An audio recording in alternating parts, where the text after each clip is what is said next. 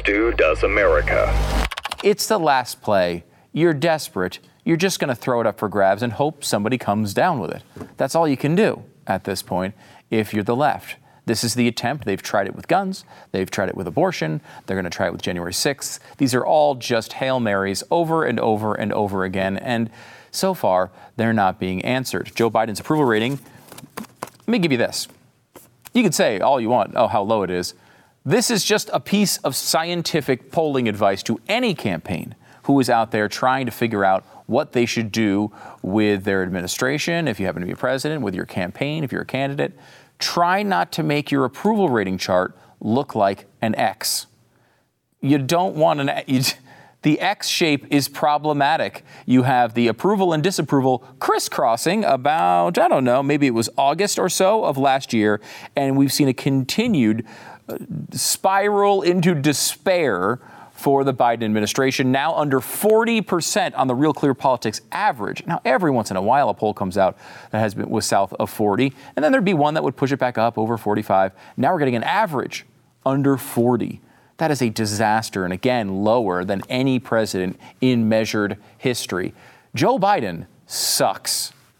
That's just the facts. I hope you're on board with that, because it's true. So what do? You got to do something. You can't just sit here and take a gigantic historic loss. You got to try something. And you're seeing the desperation get more and more and more, increasing every single day. The 39.7% is a real catastrophe. So why not put on a show?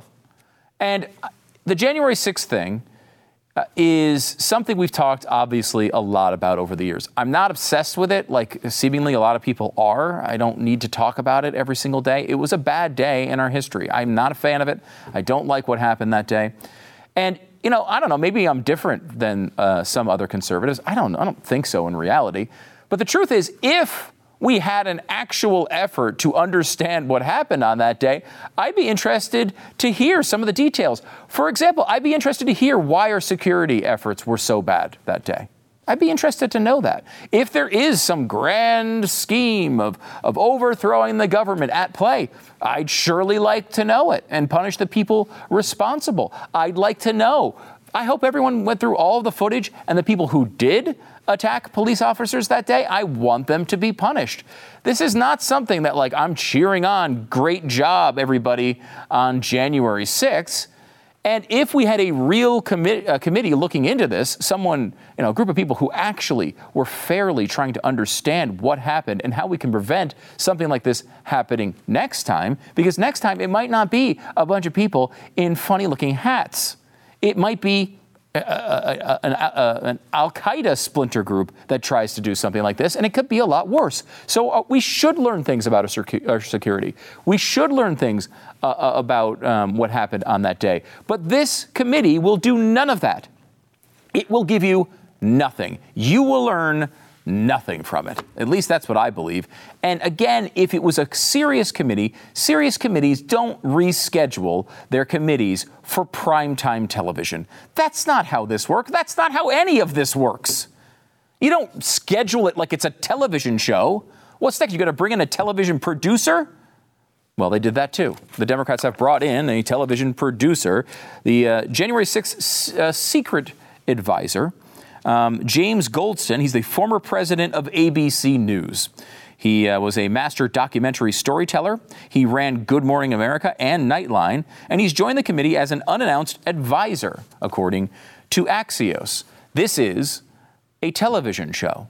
They are going for max impact. They actually arrested a gubernatorial candidate in Michigan on riot-related charges. Again, as far as I can tell, it was a misdemeanor they're arresting him for, and they sent over all these cops and made this big show about it. The FBI got involved. I mean, really?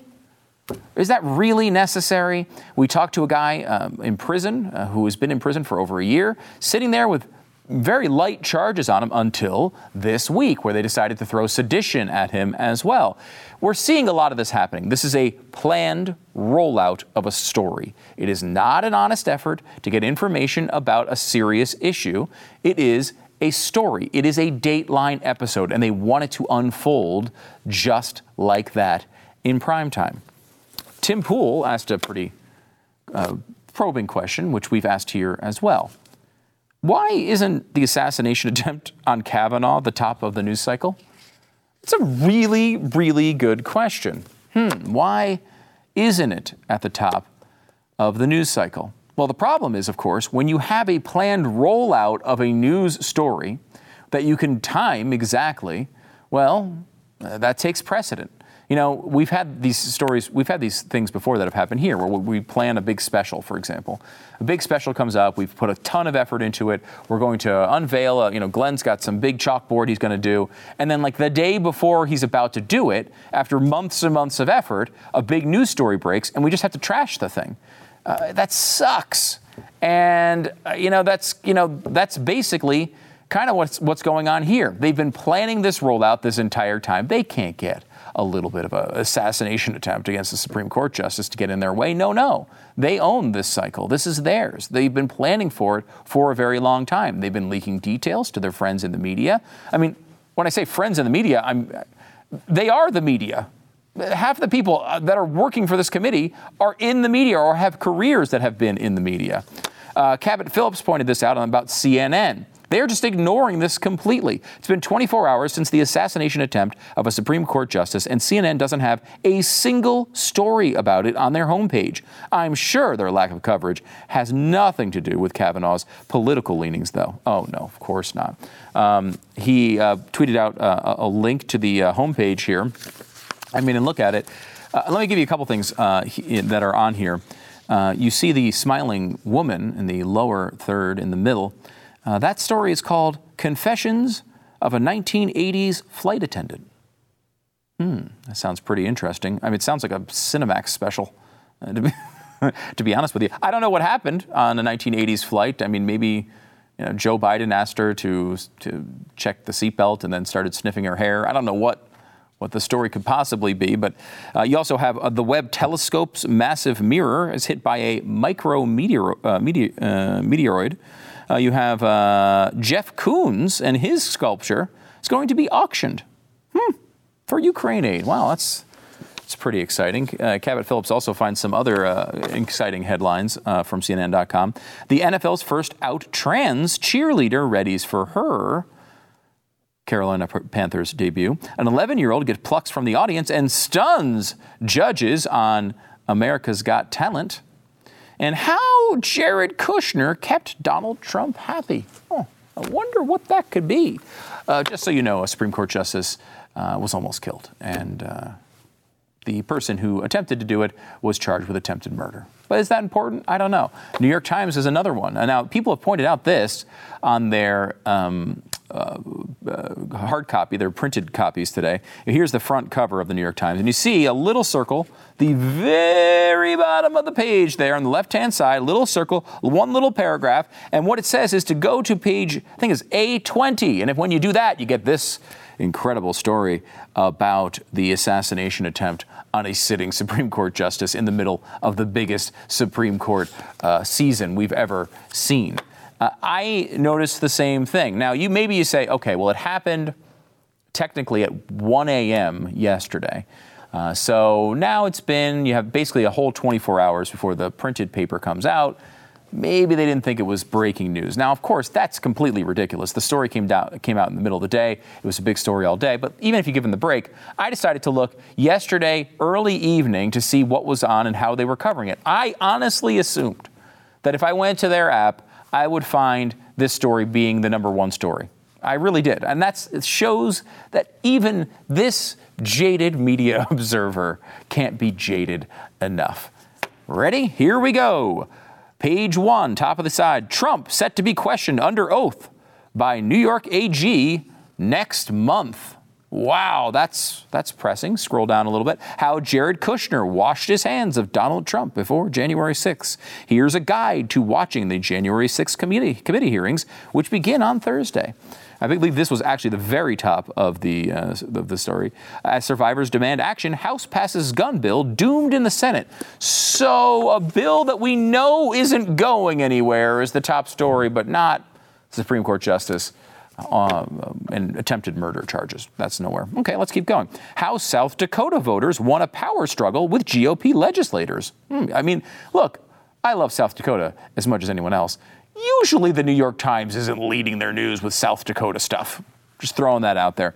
Representative Michael Guest, a Mississippi Republican, will face Michael Cassidy in a runoff. Tom Keene will face Tom Malinowski in what is shaping up to be New Jersey's most competitive midterm contest. Anything about Kavanaugh yet? No? Okay, let's go to scrolling. Now, each one of these represents me having to scroll down my phone through all the stories. Now we're down to scroll number 5. Russia restores rail links and canal to cement hold on South. From the graveside to the front, Ukrainians tell of grim endurance. Number 6, progressive backlash in California fuels Democratic debate over crime. Now, there is some really interesting stuff about that story, but is it really, should it be above the attempted assassination of a Supreme Court justice? We promised to get her ice cream that evening. Story about Uvalde. The Justice Department is aiming to finish an inquiry into the law enforcement response in Uvalde in 6 months. Uvalde, Texas, has seen 2 mass shooting plots in 4 years. Residents are asking, how could this happen? And then, all the way after scrolling through 8 pages on the mobile app, you get this. Armed man travels to Judge Kavanaugh's home to kill him, officials say. All of that ahead of a sitting Supreme Court justice in the middle of the biggest Supreme Court session we can ever imagine and ever remember. And it didn't even make the first 7 mobile pages. Really? Really? It's really fascinating. Look, the truth is, this is a show. This whole January 6th thing that you're going to see tonight, and you probably won't see, but much of America will tune in. If they don't like Donald Trump, they're probably watching. It's a show. It's produced like a television show, and it's trying to give you a television show presentation of this information. Why? To solve the problem? To stop it from next time? No. To defeat Republicans. And to be clear, they know they're going to lose this election. You never know how things turn out. Of course, Republicans are very, very good at blowing elections, so they could make more noise than you'd think. But the truth is they know what position they're in. They are desperate beyond belief. And they are going to try anything, any Hail Mary, to try to win this game. And at this point, they're not even trying to win Republican seats. They're not even trying really to defend purple districts. They're just trying to defend with their base the bluest of blue districts so they can hold on to whatever remnant of power they can. This is a show. This is desperation. And the American people are not falling for it. Yes, the bipartisanship, the gun bill is here. And it's bipartisan. Therefore, we must celebrate it. Of course, anything that's bipartisan usually sucks. And that's a lesson that people don't typically gather. At least on a controversial issue, it usually sucks. It usually means one side is getting most of what they want, and a few in the middle are saying, I guess we'll give you everything that you want. We'll get into the details of this in just a second, but let me give you the 10 names of the Republicans who are on board with this. I mean, I'll tell you this, just looking at this list, I would trade all 10 of them for one toasted cheddar chalupa from Taco Bell. All 10, bye-bye. Give me one chalupa. We'll move on running the country. That's just my trade. You know, you may have, maybe that's too much for you. Maybe take half a chalupa. John Cornyn in Texas, who I'm starting to come to the conclusion is the worst senator in the Senate. And the reason why I say that is not because he votes worse than, Chuck Schumer. It's because he's in Texas. And we could have a good senator in Texas. Why do we have the crappiest Republican in Texas? It makes absolutely no sense. I don't know what Chad Prather's up to in a few years, but, get the campaign wheels running here, Chad. Come on, get it going. Tom Tillis, another one in North Carolina. Roy Blunt in Missouri. Rob Portman retiring from Ohio. Burr from North Carolina. Mitt Romney. You knew it was coming. It's an annoying bill. You knew Mitt Romney's name was going to be on it. Bill Cassidy, Susan Collins, Lindsey Graham, who I remind you, sucks. People are like, oh no, Lindsey Graham, I heard him say something nice about Donald Trump once. Don't fall for that nonsense. He sucks. Lindsey Graham used to be my example for America's worst senator before I gave it to John Cornyn. And again, that's because you can have somebody good in South Carolina. You don't have to deal with Susan Collins. Susan Collins is in Maine. The fact that she ever votes with Republicans, you kind of take, that's all gravy, honestly. She gets like 11% from conservative organizations. You're like, hey, that's 11% more than Chuck Schumer gets. Congratulations. I mean, Lindsey Graham sucks. He does this all the time.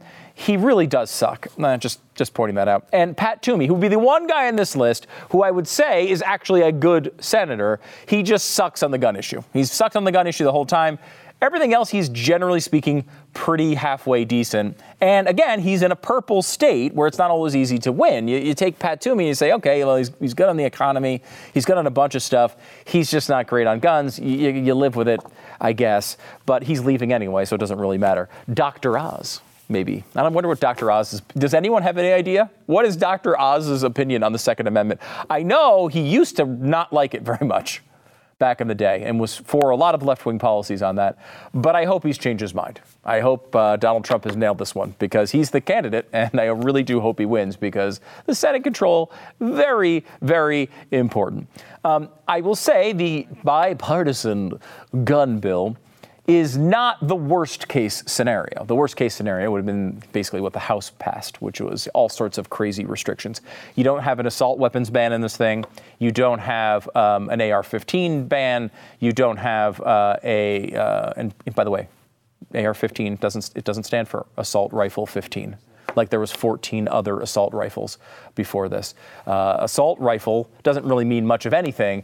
Modern sporting rifle is a better term. You get a bunch of guns in there, not just the AR-15. But the AR-15 is the one everyone seems to always want to talk about. You also don't have the raising the age to 21. Some of the things that the universal background checks are not on here. A lot of the things that the left, in their fever dreams thinks they're going to get after every terrible incident that they try to take advantage of is not in this bill. And this is kind of what makes it dangerous. I want to go kind of through step by step what is in here and how it came together and what the real goal is. And I want you to stay with me because the last clip I'm going to play you not only tells you exactly what the left is trying to do, but also what you need to do, what I need to do, what we all need to do with this list once this is all over. Okay? We'll get to that in a second. The bipartisan gun bill. Let's start with school security resources. I came up with a scale here between nonsense and common sense. Is this a common sense gun deal, or is it complete and utter nonsense? And just before I talk about this particular topic, I went at this with the most generous rating system I could come up with. And the reason I did it that way is because we don't have any of the details of these things. They're just like a sentence or two describing them conceptually. So I'm going to take it like best case scenario, what could we get out of this? If this was passed, is it completely a disaster or is it, common sense? This would be a good move. Let's go through some of this. School security resources. This is, hey, maybe there's, I would take that as something relatively good. It's something that we've talked about over and over again as a way to push back against a possible mass shooting at a school. You add security resources, you harden the schools. This is a sort of a Republican wishing, a Republican wish, right? As a Republican talking point, saying, hey, why don't we harden the schools, maybe add some security, maybe, come up with some sort of security plan. God forbid if one of these incidents happens. For example, don't leave doors unlocked all over the campus. Do the things that you can do. So that could, again, the details, the devil's in the details, but that's not necessarily a bad proposal. This one is maybe a little controversial, but I think maybe not. Enhanced review process for under 21 buyers. I put this one on our scale from 0 to 5, 5 being common sense, 0 being nonsense. I put this one at a 4. And some people would say, wait a minute, enhanced security, enhanced review process, that sounds bad.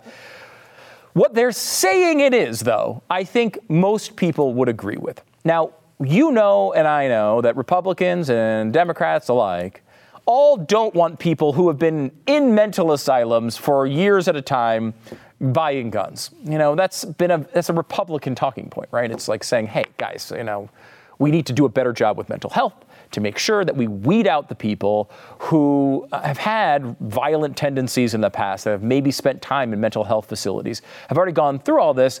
There needs to be we need to be aware of that. Well, as they explain current law, and this is different from state to state, but current law, they say the background check system does not catch someone who theoretically went to a mental health institution when they were 17 for violent tendencies, and then on their 18th birthday went to go buy a gun, because it did not look into the juvenile history. Now, we all would, it already takes place with background checks where you look into the adult history, but they don't let you look into the juvenile history. This would expand that to, from between 18 and 21, you could still look at the juvenile history. That is not a crazy idea. Again, will it be abused? Of course it will, but we're not looking at that right now. We're just looking at on its face, on its surface, how crazy is it?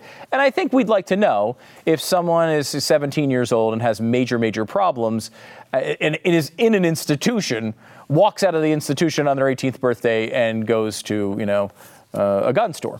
All right, how about mental health and telehealth investment? This one is a 3 on our scale, right in the middle. It's in the middle. Why? Well, because this is something that I think we all understand should be a focus of this. Should there be a focus on mental health? Should there be a way for someone who's in a mental health crisis to get the treatment that they need? Yes, I think we all would agree with that. That would be great. We do have a miserable mental health system here in the United States. It does not work. It's a catastrophe in 100 million ways.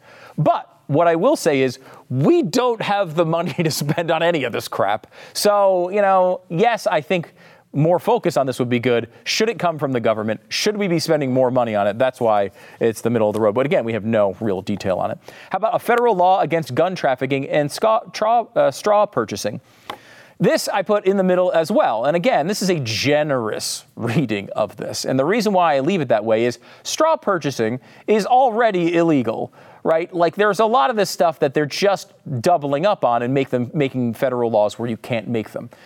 You can't make straw purchases anyway for people. And a straw purchase, in case you don't know the terminology, is basically like, Jeffy, who's obviously a criminal, comes to me and says, hey, I need a gun. And I go buy a gun and just give it to Jeffy. Like, you can't do that. Everybody knows you can't do that. It's already illegal. What this law would do would make it, I guess, extra illegal, but it wouldn't necessarily, trample on your rights until the inevitable abuse that is coming down the road.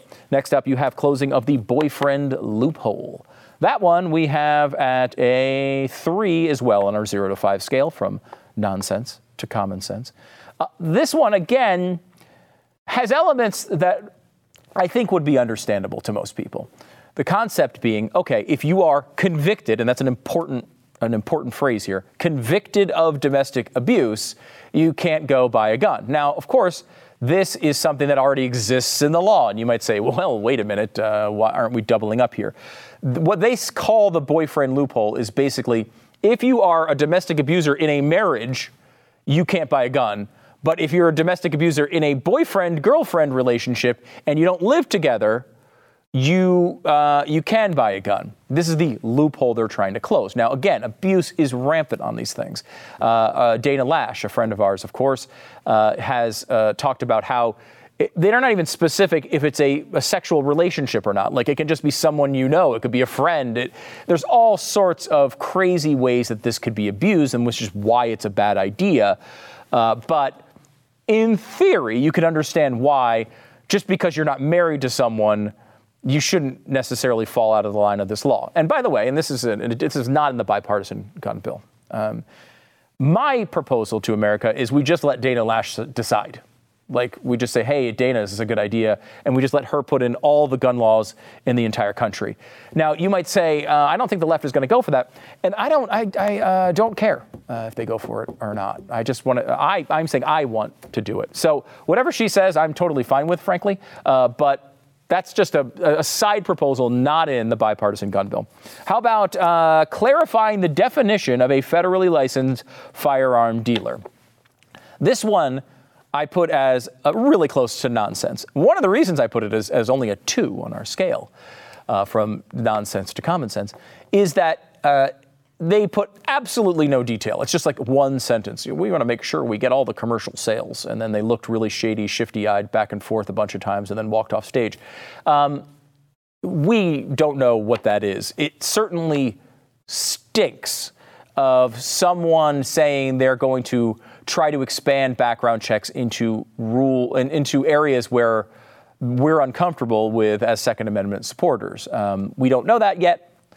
You try to make someone who is selling one gun into a firearm dealer, and you can basically pass the universal background check without passing it. And that is one of the reasons why this one's really, this is one of the I'm most suspicious about this one.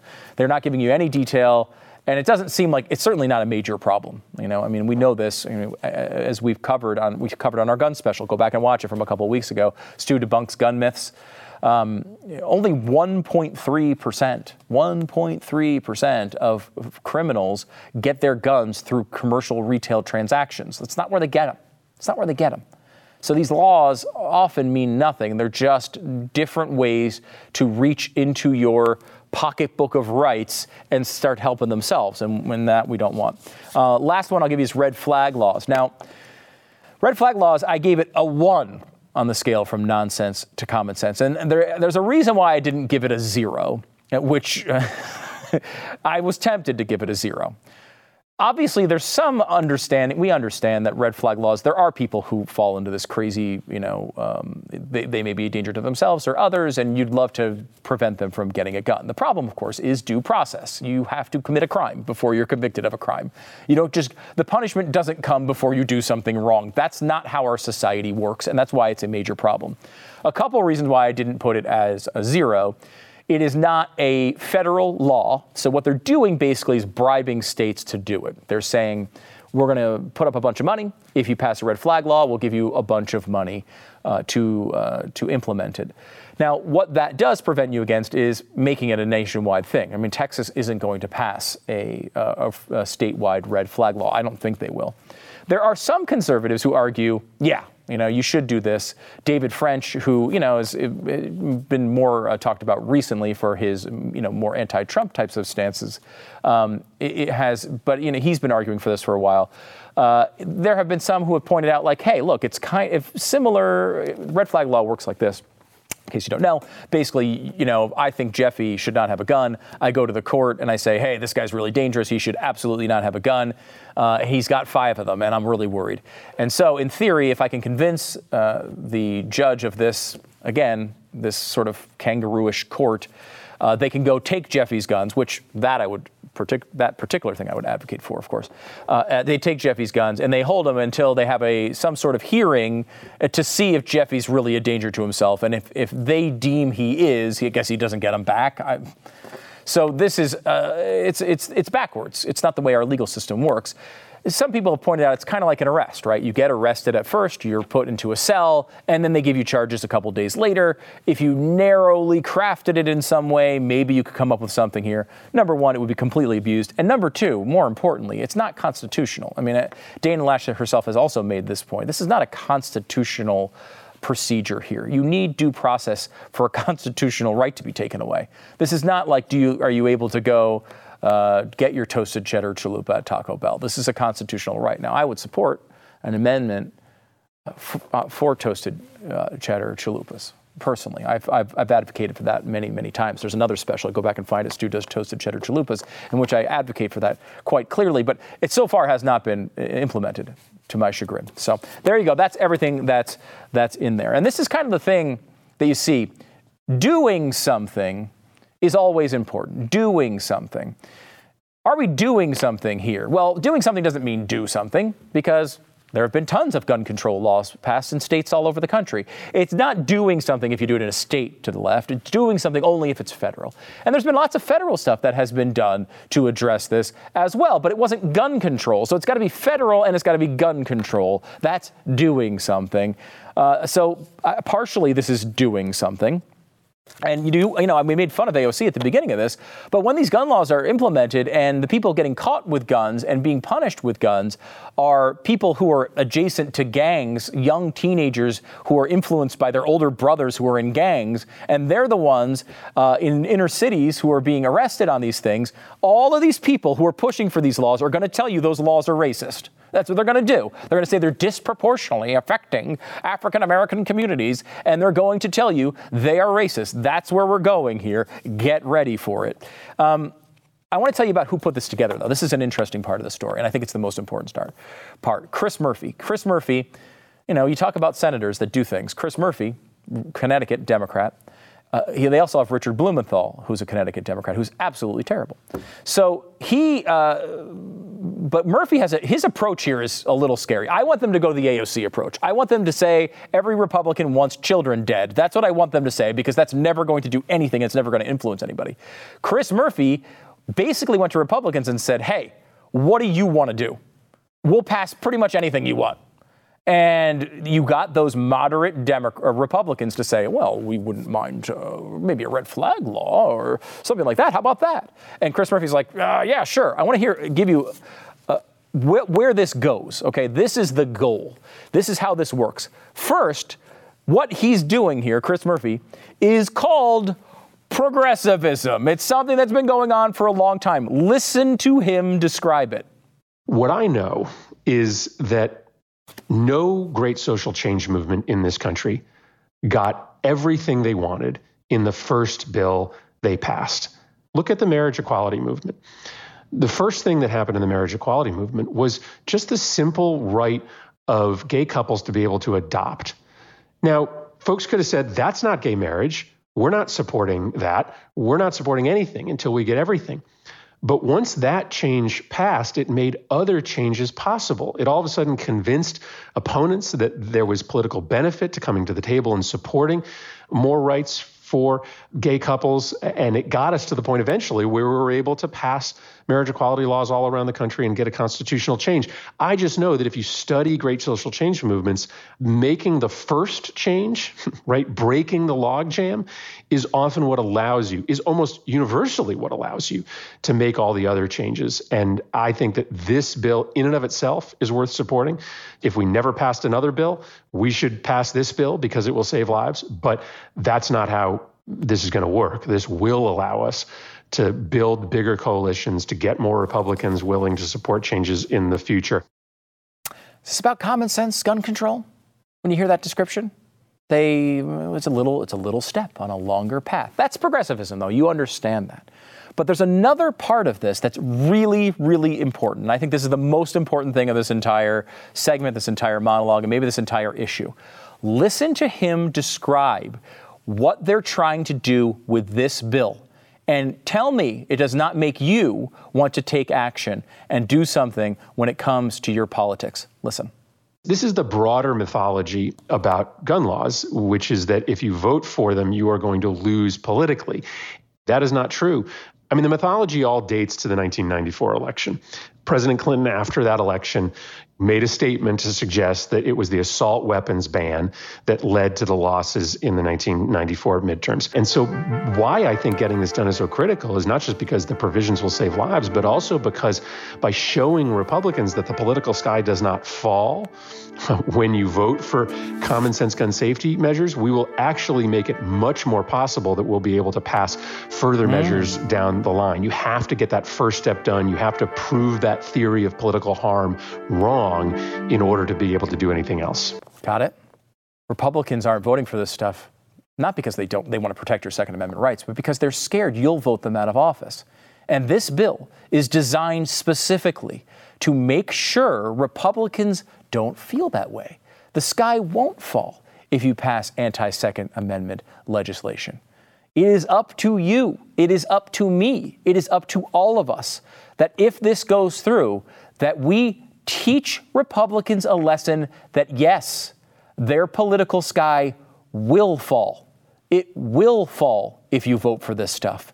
Yes, there is an opportunity here to make sure everyone does know that, yeah, you're going to be in trouble with your voters. Yes, The sky will fall if you vote for this. It's a lesson that every Republican, whether they're on this stupid list of 10 or not, needs to hear clearly. Listen up. Your sky is about to fall. Joining me now in studio, the one, the only Dave Rubin. His new book is out. Don't Burn This Country, Surviving and Thriving in Our Woke Dystopia. It's available now. Be sure to pick up a copy today. As well, you can catch Dave, of course, on the Rubin Report right here on Blaze TV. Dave, how's it going? Stu, what was the funny part there? Was it the surviving or the thriving? The surviving is like, yeah we're kind of doing it. The thriving was what got you. It was. I don't know. Well, that seems like a bit much. Most dystopian societies don't talk about thriving all that much, but here you are to bring us a positive message. I want to get into the book here in a second, but we just did a thing on this misinformation board that is happening. I mean, you've dealt with this. You were suspended for saying something about vaccines that is now apparently very easy to say. Anyone, New York Times can say it. Anybody can say it now. The problem with trying to crack down on misinformation in this way, besides the fact that it's not really constitutional when the government does it, is that they can't figure out what it is. I mean, this is it's a process that seems completely. You'd say it's random if it wasn't targeted at one side all the time. Well, that's the key part right there. I was suspended in July of 2021 for saying that vaccine mandates were coming and that vaccines were not working as promised. Well, we all know that the vaccines were not working as promised. We knew it then. We certainly know it now. Joe Biden had said just before that if you get the vaccine, you will not get nor transmit COVID. That either was a lie or disinformation or misinformation, or he was handed a piece of paper and just read something not knowing what he was saying. I mean, it's a whole other topic, whether anything that come out of his mouth is disinformation or honest or coming from his brain or whatever else. But the point is I was suspended on Twitter for that. And then, of course, subsequently over the course of a few months, it all turned out to be true. So I would say that, in essence, yesterday's conspiracy theories are tomorrow's truth. And really, this has nothing to do with stifling disinformation. I mean, if you wanted to stifle disinformation, we need only look at the very people that are trying to institute some of this stuff and the lies that they have pushed, whether it was Russia collusion or all of the COVID stuff, obviously, or Brett Kavanaugh as a serial rapist, or a litany of other things. I mean, these people have lied either intentionally or misinformed, perhaps unintentionally, although I think we're past that point. They've done it for so long, and what they really are trying to counter is that there are some people actually waking up to the nonsense. And I don't think it's a coincidence that this is happening at the exact same time as Elon Musk is buying Twitter and basically just saying, hey, say what you think, and then we'll see what happens. And that's the enemy. I mean, they're terrified of that prospect. Yeah. Let me get into a piece of misinformation as it regards to your book, because I'm fascinated by this. We've been dealing with this for a long time. No, well, not you. I'm fact-checking something around you. So your book, this is your second one here in a row that has been hugely successful. People are buying it like crazy. It's awesome. Yeah. However, the New York Times bestseller list. Speaking of disinformation. It is among the most infuriating things I've ever witnessed. When Glenn's first book came out, or maybe it was his second book, I guess, we were working at CNN Headline News to show you how times have changed. Yeah. And I remember it coming out, and we got the book scan numbers first. And the book scan numbers just tell you how many books are sold. Right. It's just straight sales. Numbers. Yeah, okay. Sales. Easy. We know how that works. Who sold the most books? That's kind of how we thought bestseller lists worked. And Glenn finished first. And then I think it was, I want to say it was Stephen Colbert. It was Colbert or Jon Stewart or something. It was in that era.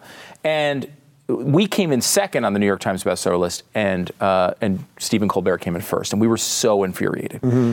Glenn's last book, to show you how far the New York Times has changed, he's, again, selling number one on BookScan, and is number 13, number 15, not even on the list some weeks. I mean, the fact that this is still the thing people look to as a marker of what people are reading is insanity, and you've been affected by this now. Well, what's incredible about it, before I get into my sob story, and thank you for queuing me up nicely, is that, first off, let's just give Glenn some credit for a second. He sells so many books even now, and when I say even, I mean even now, meaning that it's much harder to sell books these the book days. Industry has changed. The book industry has massively changed. He's selling crazy bananas numbers. So this time I think they did put him on for the Great Reset, but they put him much lower than he should be and all this stuff. Mm-hmm. But your basic point is, look, Here we've got numbers. Sales are numbers, right? It's pretty obvious. Yeah. You buy something, it gets ticked off, it's been purchased, move on. And everyone thought that's what the New York Times bestseller list meant. But in essence, it was their own sort of curated popularity contest. And there are certain things that they want you to see. There are certain things that they want their readers to see as relevant. And then there are certain books and ideas and people that they don't want on there. So by sales, we should have been number 2 in our debut week. And when you combine formats, meaning audio and everything else, perhaps we should have been number 1. I honestly don't care. Truly, because it's all nonsense. Yeah. What I care about is that there are people that are duped by this. And if you think about it's not about the importance of the sales and the numbers and that you get to say New York Times bestselling author. It doesn't matter anymore. It really doesn't. But if they lie about straight up numbers, as you said, book scan numbers that we know are hard facts, and I know facts are counter to the New York Times, then what else do you think they're lying about? Yeah.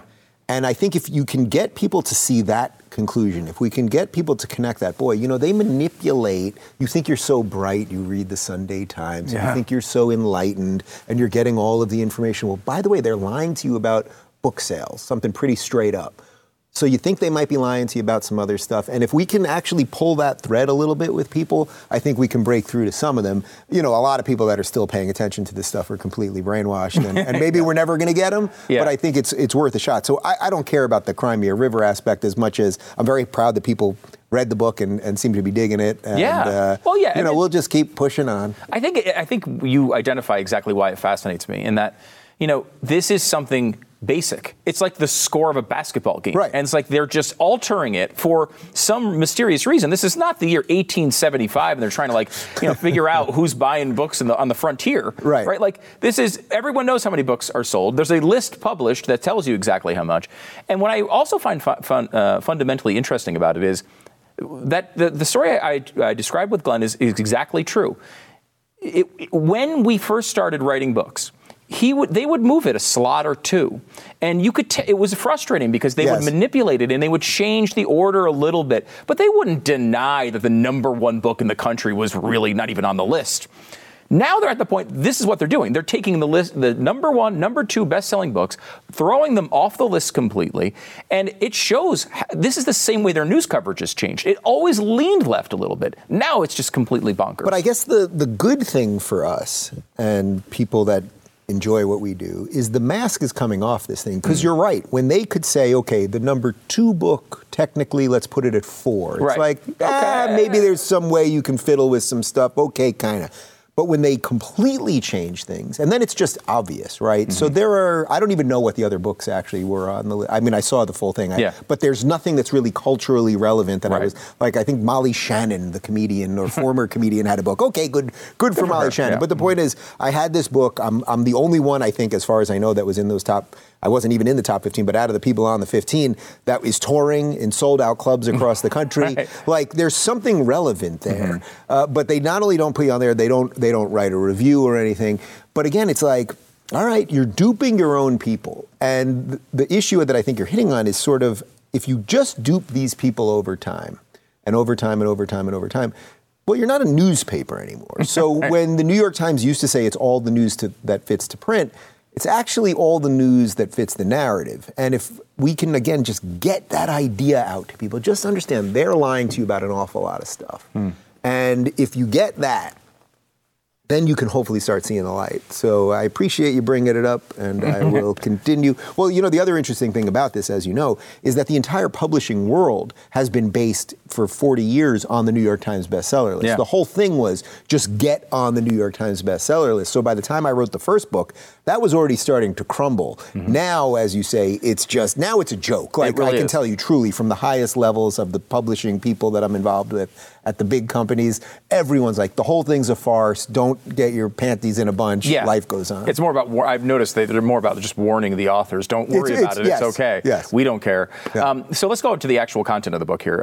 Because although that's not too far from the content of the book, honestly. This idea that media mainstream corporate media cannot be trusted. Yeah. You set up current society, modern society, in an interesting way, in a battle between self-care and self-reliance. Yeah. Explain this out a little bit, because I don't think I've ever heard this explained this way. Well, we're obsessed with self-care, or at least this idea of self-care, that everything should just be catered to us and very easy and simple, and you should be able to get food delivered to you at the click of a button, and everything should appear all the time, and, we should have monthly subscription services to all of our prescription medication, and that we should basically just be, as I talk about in the book, we should be the characters in the Disney movie, dare I say Disney anymore, but Disney was decent for at least a little period of time, the Disney movie WALL-E, which you may remember, where in essence, people had just become these sort of big fat blobs that existed in this futuristic spaceship and that had all of their carnal needs fed to them and that were just eating and drinking and watching things all the time. And they were just sort of these semi-autonomous nothings that floated throughout the ship. That's very different than self-reliance, because self-reliance is knowing how to do some things. Basic things. I'm talking things that we all knew how to do. Stu, how old are you? 46. Six. I'm 45, okay. Stu, so I'm the younger one here on the show. But people, especially before us, knew how to do some stuff. You might know how to change a tire, Stu. You might know how to grow a garden. You might know how to do some basic electric work. You might know how to reset a breaker. No one knows how to do these things anymore, meaning millennials basically don't know how to do things. They've been catered to the point that they actually, if the poop hit the fan, and we've seen a lot of that over the last 2 years with lockdowns and violence and defund the police and all these things, that nobody can really do anything for themselves anymore. And you better learn how to be self-reliant, because the big systems are crumbling. You may like the idea that you can do everything off the click of your phone, but there is a real danger in that, because it's disarming you from being able to take care of yourself. It's interesting because it is, I think, I am pathetic with most things and being able to do them. I would not consider myself particularly good at what you're talking about. You haven't fallen out of the chair yet? No, it's That's true. been pretty good. I can change a tire, a garden. I just hope Taco Bell's still open, right? So that's the whole thing. But it's like millennials and younger people who are generally more leaning left-wing as far as voters go and their interests are the ones who have embraced this lifestyle. And this lifestyle is only made possible by capitalism, which they seem to hate. And I don't know how, if capitalism goes away, as they seem to want to when they go to the polls, they seem to indicate that's their preference, all these things go away. The DoorDash doesn't come deliver when the government's in charge of it. Young people are stupid. We have to accept that and deal with it. I can see how you become an old man yelling at a cloud. You know what I mean? I can really see how that happens. Look, the more that things get automated, the more that humans get removed from the system, the more that feeds a socialist monster, because socialism in many ways is very anti-human. Capitalism is human, meaning that people like to freely exchange things. You have a skill or a good or a service, and I have a skill or a good or a service or money, and then we can exchange this openly, and then someone comes in with a better product, and then now the price goes down, and we can do this dance that is very holistic in its sense of humans operating together by choice, right? It's amazing. It's incredible. What's happening because of technology is we are now automating everything to the point where we're removing humans from it. So DoorDash, guess what? We may not like what's going on, and everybody may be able to do it all by a click of a button, but eventually they won't need, drivers in those cars, because it'll be automated cars, and it will be drones that are dropping these things off. So we have to be very careful what we ask for. Technology, the phone in our pocket, this is a tool, I would say the same way something like, or a technology the same way something like fire is. Fire is obviously great. It can warm your home and it can cook your food. It can also burn down that same house and burn you. So we really have to think, what are we really doing with all of this stuff? And I don't have an answer for that. I think the answer is personal for everybody. How connected do you want to be all the time? And how much reliance do you want to have on something that the grid could go down one day and now you don't know how to do anything? Yeah, there's a mixture there. There's some sort of midpoint. Last one before you go. I think there's a debate on the right that is growing in which capitalism is coming under more question than I think it has previously. I think that the love for free markets has always been something associated with the right that the left has fought against. Yeah. And the left still hates it. The right, there's a split, though. I think we know some of the outcomes of the free market. We've talked about them here. Even with things like Disney, we don't like what's happening, and there's been a pushback against, not against capitalism, but a worry that capitalism can't solve all of our problems. How do you see this playing out, and what's the right answer here? Look, capitalism, as far as I can see it, is the best of all man-made systems because it allows for the most competition. And as I said earlier, that's the most human thing that there is. It leaves a little bit to chance. It leaves a little bit to human ingenuity. It leaves a little bit to hard work and luck and all of those things, right? So that, to me, is the best system. But is there anything that's perfect? I mean, I think this is what people always want, something that's just absolutely perfect. But perfection, I don't think, is attainable, actually. And perfection will lead you far closer to dystopia than to utopia. So is it possible that a corporation could become so large and buy all of the competition, thus crushing competition, and now prices rise and you're under their boot all the time? Of course. And does that happen? Of course. However, human ingenuity always finds a way. Jeff Goldblum in Jurassic Park, life finds a way. Right. So I think as long as the conditions of freedom are there, we could maybe do some things on the margins. I would say related to the Disney situation, look, they took a political position that apparently has turned out to be quite unpopular. Yes. And it's cost them $41 billion roughly in the last month or so. That is pretty spectacular. And not only that, because that's the market talking. You know, DeSantis didn't go in and send the troops in and break up the board. He just basically said, hey, I'm going to stand against your beliefs related to the, Bill HB 1557, which quote unquote don't say gay, although they could have called it don't say straight. That would have also made equal sense because the word gay is not in there. Would have been equally wrong. And it would have been equally wrong. At least do something equal, you know? But, by DeSantis taking away some of Disney's special privileges, I think this is perhaps what you're talking about. This is where some conservatives were like, no, don't push Disney too hard. But no, I believe you should take away all their special privileges. They shouldn't have special tax breaks that other companies have. They don't have. They shouldn't have special laws, which they have in Orlando, and special. I mean, they can do their own roads and all of these things that some of it maybe made sense for expansion 50 years ago, but it doesn't make sense anymore. And I don't want to be governed by a fictitious mouse. No, even if they come from California? It sounds so delightful. From California. All right, Dave Rubin, the book is out now. Make sure you pick up a copy. It's not going to help him on the New York Times bestseller list, but buy it anyway. Don't Burn This Country, Surviving and Thriving in Our Woke Dystopia. It is available now wherever you get your books, and don't miss out on Dave Rubin's show. Of course, you're on Blaze TV, blazetv.com/Stu. Promo code is Stu. Dave, thanks for coming on. Good to see you, my friend.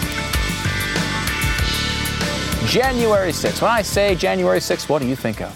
You probably think of all the storming of the Capitol that went on, and that's, of course, the main thing that the left wants you to do. They want you to remember January 6th at all costs. Let's take a step to remember a more important date. Might I present to you 6/24/22. Yes, last Friday.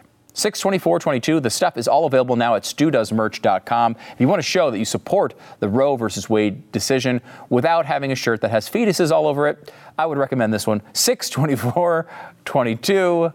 Check it out now. StuDoesMerch.com. Use the code STU10 to save 10%. I want to go through some of the testimony from yesterday in the January 6th situation. And why do I want to do that? Well, look, I am a person who would like to know some things about January 6th. I think there are some interesting nuggets that could be mined out of trying to figure all this stuff out. How did this happen? I thought to myself, I remember on January 6th thinking, why wasn't there security there? Why wasn't there enough security to stop a riot like this from actually taking place? What if next time it's Al-Qaeda? What if next time it's ISIS? What if next time it's some scary organization that really does want to come in and start murdering people inside the Capitol? Shouldn't we have something we could do about that? So there are things that, in theory, could be valuably learned from something like the January 6th committee. But of course, this committee does not seem to actually care about that. They seem to be wanting to smear people. So yesterday, there was a big surprise committee meeting. Testimony from one Cassidy Hutchinson. Now, Cassidy Hutchinson was the chief of staff of the chief of staff. Mark Meadows, his chief of staff, Cassidy Hutchinson. So in some ways, she is a pretty interesting witness. She's someone who was there the whole time. She was in the middle of a lot of these big meetings. She didn't, start working for Donald Trump for the first 6 months and then start hating him. She was there right at the end. And so anything that she says is going to get some attention. It's going to be interesting to see what that was. But instead of taking what she said and picking out what is important and what isn't, the left has tried to extend this and make it into the biggest deal of all time. Let me just give you a taste of this. The Atlantic said, the most damning January 6th testimony yet. Cassidy Hutchinson, January 6 bombshells. Insider, Cassidy Hutchinson, explosive January 6 testimony could land Trump in legal jeopardy. Former aides say, this is a bombshell, says CNN. Trump aides left speechless by Hutchinson testimony. Cassidy Hutchinson's January 6 testimony painted a picture for the history books. Behold Mark Meadows, doom scroller in chief, feckless, indifferent, or both, says Esquire. MSNBC, Hutchinson testimony. Yes, why Cassidy Hutchinson's January 6 testimony blew the roof off of Trump's defense. Cassidy Hutchinson's testimony should be the end of Donald Trump. Wow, must be a big bombshell in there. Cassidy Hutchinson's surprise January 6 testimony exposes the violence that fuels Trumpism. Wow, I mean, that is quite the buildup. It seems like the whole thing is about to shake apart. I mean, first of all, Donald Trump doesn't have anybody on the committee. He doesn't seem to be making any defense to much of this stuff. He's kind of viewing it from afar. But if that blows up his defense, if he might be thrown in prison, if it exposed the violence, well, of course, we want to hear about that. But is that actually accurate? Let's go through a couple of the big parts of this testimony and try to translate it, because the media seemed to be reading and hearing a different language than I was. Let me try to translate the media BS to English for you so that you can understand it. Here is Cassidy Hutchinson talking about the day of January 6th. Trump makes his speech. He gets in the Beast, to the presidential limousine, and then all hell breaks loose. The president reached up towards the front of the vehicle to grab at the steering wheel. Mr. Engel grabbed his arm, said, "Sir, you need to take your hand off the steering wheel. We're going back to the West Wing. We're not going to the Capitol." Mr. Trump then used his free hand to lunge towards Bobby Engel. And when Mr. Ornato had recounted this story to me, he had motioned towards his clavicles. And was Mr. Engel in the room as Mr. Ornato told you this story? He was. Did Mr. Engel correct or disagree with any part of the story from Mr. Ornato? Mr. Engel did not correct or disagree with any part of the story. Did Mr. Engel or Mr. Ornato ever after that tell you that what Mr. Ornato had just said was untrue? Neither Mr. Ornato nor Mr. Engel told me ever that it was untrue. And despite this altercation, this physical altercation, during the ride back to the White House, President Trump still demanded to go to the Capitol. Now, this is pretty interesting, because we were told for months and months and months that the president wanted to get the hell out of there and go back to the White House because he didn't care about the chaos down at the Capitol. He didn't want to be anywhere near it. He wanted to live his life in the West Wing in safety while everyone got into a riot down at the Capitol building. That narrative now has completely flipped over. You are now supposed to forget that that was the narrative just a few weeks ago, and you have to embrace this new narrative that Trump wanted to go to the Capitol so badly but was being stopped by his Secret Service. Now, to me, it's not at all surprising that the president would want to go to the Capitol and be with his voters, his supporters, his most passionate supporters. When you like Trump, Trump likes you. That's kind of the way we've seen this go for a few decades of public life for Donald Trump. And he was very interested in being down there with what he saw as his people. Of course, if he was actually assaulting Secret Service agents, that's not okay. And that would not be okay. In fact, we would be calling him out on that. The only problem with this narrative is it doesn't seem to be true at all. In fact, the Secret Service agent who was actually involved in this incident has, and Secret Service agents not necessarily normally the type of people who volunteer information to you. He's decided to come out and testify that Trump did not lunge at him. So This is the big takeaway from the testimony yesterday. The number one claim, the dramatic claim everyone was talking about. He was going after the clavicle. There is an anti-clavicle clause in the Constitution. President can't violate that, cannot touch anybody's clavicles. I'm pretty sure that's how it works. Anyway, this whole idea that the president came after him and almost tried to choke him or break his collarbone, I don't know, immediately shot down by the person who supposedly told the story. And that's the thing here. This is not firsthand information from Cassidy Hutchinson. She's coming in to tell a story that someone else allegedly told her. Now, we will find out from the actual testimony from the Secret Service whether that's true or not. Did he maybe say that story and embellish it a little bit? Maybe there was a confrontation of sorts that didn't escalate to this level, and that's the line they're drawing. We don't know for sure yet, but what we do know is it seems as if the Secret Service agents that were supposedly involved in this situation are saying it wasn't true. That should be enough for you to turn it off, right? Like, that should be enough to say, okay, well, why are we talking about that? Yet the media, as I just showed you, over and over and over again, said this was incredibly important, groundbreaking, bombshell testimony. Well, if the biggest claim in it has already been disagreed with and denied, not by a political appointee, not by, I don't know, Mark Meadows himself, somebody who has not by Rudy Giuliani, somebody who has a specific interest and is very heavy on the Trump defense. No, by the Secret Service. Secret Service would just tell the truth, right? I mean, why do we there's no reason to believe that the Secret Service agents in this case are lying on behalf of Trump. They're saying this didn't happen. I'm not saying Cassidy Hutchinson is necessarily lying. Maybe that's what she got from the story. Maybe even the agent embellished the story at the time because he was pissed off at Donald Trump. Who knows? We're going to find this out, but it doesn't seem to be much there. There was some other stuff in the hearing. Let me give you a couple more clips. This is one where Pat Cipollone is the lawyer. He was highly worried about potential charges after the fact here. And let me give you this this is from Cassidy Hutchinson's testimony yesterday. I remember Pat saying something to the effect of, Mark, we need to do something more.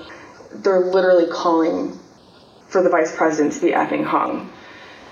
And Mark had responded something to the effect of, you heard him, Pat. He thinks Mike deserves it. He doesn't think they're doing anything wrong. To which Pat said something, this is effing crazy. We need to be doing something more.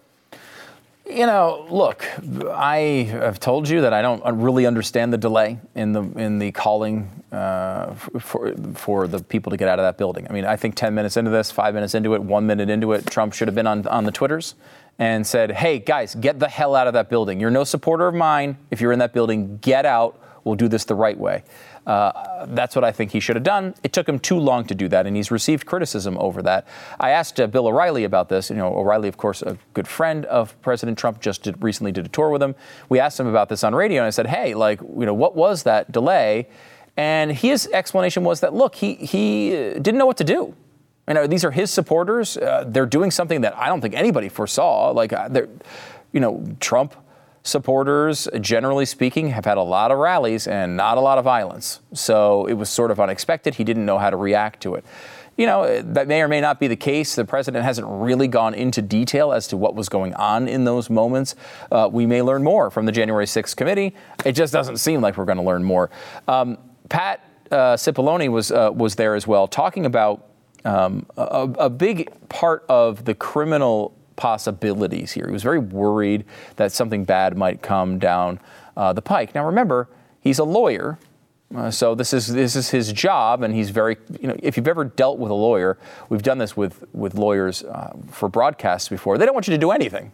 They don't want you to do anything. They're always worried about everything all the time. That's what their job is. Here they are talking about Cipollone and Hutchinson testifying on what his role was in the middle of all of this.